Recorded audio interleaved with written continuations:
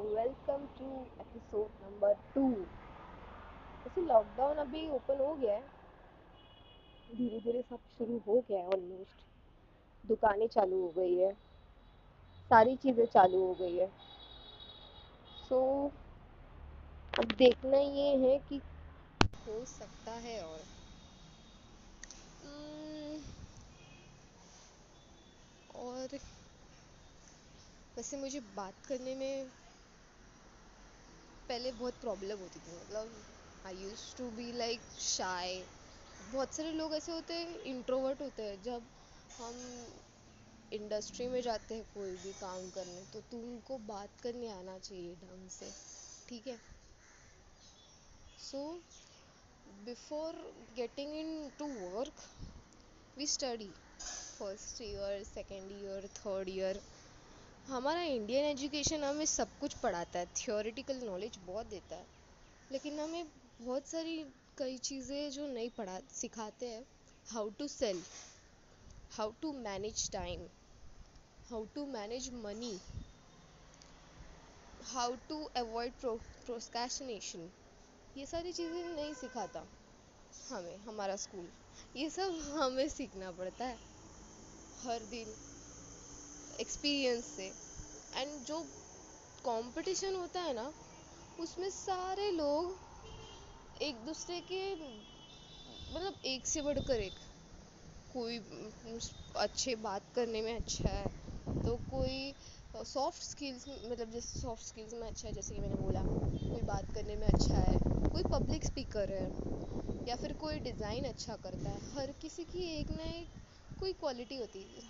अभी भगवान ने जब हमें बनाया है, लेकिन हर एक इंसान के अंदर उसकी एक खूबी होती है, जो भगवान उसको यूनिकली भेजता है नीचे, ठीक है। नोबडी इज सिमिलर और nobody is normal average person, okay.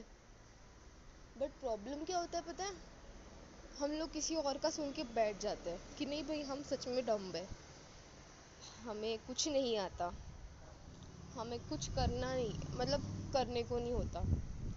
ये बात हम लोग को लगता है कि नहीं ये हमारी इनर वॉइस है, लेकिन एक्चुअली ये इनर वॉइस नहीं होती। तुम चाहते हो कुछ करना, या फिर तुम कुछ चाहते हो कुछ आगे बढ़ो, कुछ बहुत बड़ा नाम कमाओ, लेकिन ये जो बाहर से आई हुई चीज़ें होती है ना, वो तुम्हारे सर पे हावी कर जाती है कि भाई तू तू नहीं कर सकता, या फिर तुझे कुछ नहीं आता, तू कभी आगे नहीं बढ़ सकता। कई सारी चीज़ें, ये सारी चीज़ें बाहर से आती है, ये हमारी कोई खुद से इनर वॉइस नहीं होती। फिर हमें सेल्फ डाउट होने लग जाता है कि भाई हमको कुछ आता भी है या नहीं। ये तो गलत है ना। पहले आगे बढ़ो, डेयरिंग करो। हाँ, गलतियाँ तो होती है, गलतियाँ करोगे तो ही तो सीखोगे।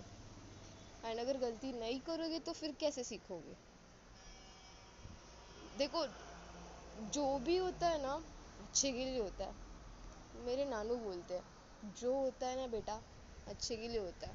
अगर तेरे साथ आज कुछ बुरा हुआ है ना, या फिर तेरे साथ आज कुछ बहुत बेकार सिचुएशन से गो थ्रू हुआ है, उस सिचुएशन से जाने के बाद तू बहुत कुछ सीखता है। फिर सच बात है, हम लोग कोई वर्स्ट सिचुएशन पकड़ लो लाइफ की, बहुत वर्स्ट फेस, ओके, कि लाइक बहुत बकवास गए वो दिन सारे, रोने को आता है वो दिन याद करके भी। वो दिन जब हम याद करते हैं ना, बुरा लगता है, लेकिन बहुत सारी चीज़ें हमें सीखने मिली गो थ्रू होने से। अभी समझो तुमको एक बार किसी ने बेवकूफ़ बना लिया, तुम दूसरी बार अलर्ट हो जाओगे कि नहीं भाई ऐसे करने से कोई हमें बेवकूफ़ बनाता है। तो तुमने उस चीज़ से सीखा ना, गलती हुई, लेकिन आई अंडरस्टैंड गलती हुई, लेकिन वो एक्सपीरियंस से इंसान सीखता है।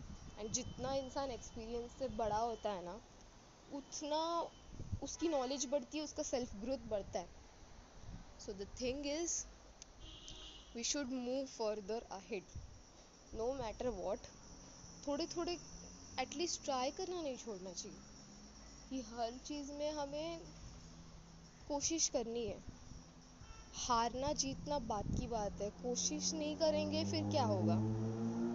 जैसे कि हमने अभी अभी बीच में कुछ रिसेंटली मूवी आई थी छिछोरे, उसमें बहुत सही बोला था उसने कि नहीं बाबा, तुम हारना मतलब, वो सारे जो लूजर्स का जो ग्रुप होता है ना, वो सारे लोग हारते हैं एट द एंड एकदम, बहुत कोशिश करके भी। लेकिन उनका हारने से भी वो लोग विनर बन गए इनडायरेक्टली। क्यों? बिकॉज उन्होंने बहुत कोशिश की। वो तो बाय डिफ़ॉल्ट उन्होंने वो गेम हार लिया, स्पोर्ट्स का कुछ तो रहता है, वो हार जाते हैं। लेकिन एक साइड पे वो लोग बहुत कोशिश करते, they are termed as winner. Second runner up आते हैं, राइट? एच एच करके आता है, एच डिवीजन समथिंग, उनका ये रहता है, लूजर्स का पूरा ग्रुप रहता है। सो उस मूवी से यही सीखा कि भाई हमें ट्राई करना नहीं छोड़ना, कुछ भी हो जाए कोशिश करते रहना है, हार नहीं मानना बस। इंसान को एक ही चीज़ हरा सकता है दुनिया में, उस इंसान को, आई मीन आपको, मुझको, सिर्फ एक ही इंसान हरा सकता है, वो है तुम खुद।